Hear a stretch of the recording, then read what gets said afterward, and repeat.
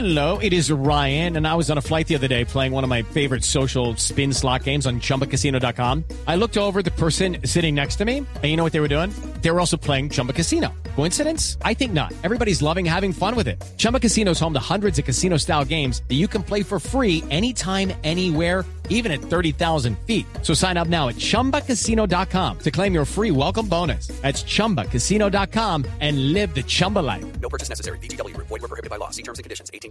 Voy a preguntarle a Esteban cuál es su cifra extranormal de hoy. Don Héctor, 711. En el año 711 se profetizó la caída de España a manos musulmanas, pero lo interesante es cómo se profetizó. Hemos escuchado muchísimo en Luna Blue sobre estos temas de saber qué es lo que va a pasar en el futuro.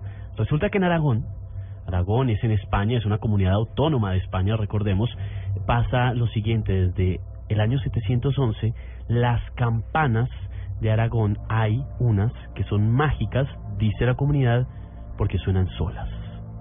Y lo más aterrador del asunto es que cuando suenan solas profetizan desgracias o asesinatos.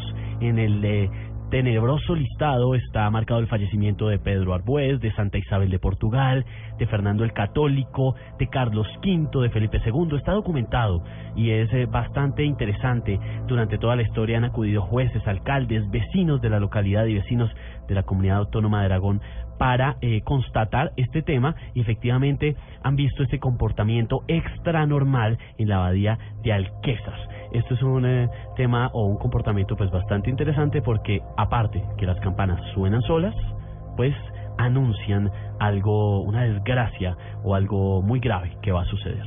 Cifras extranormales todos los días aquí en Luna Blue, porque nunca estamos solos.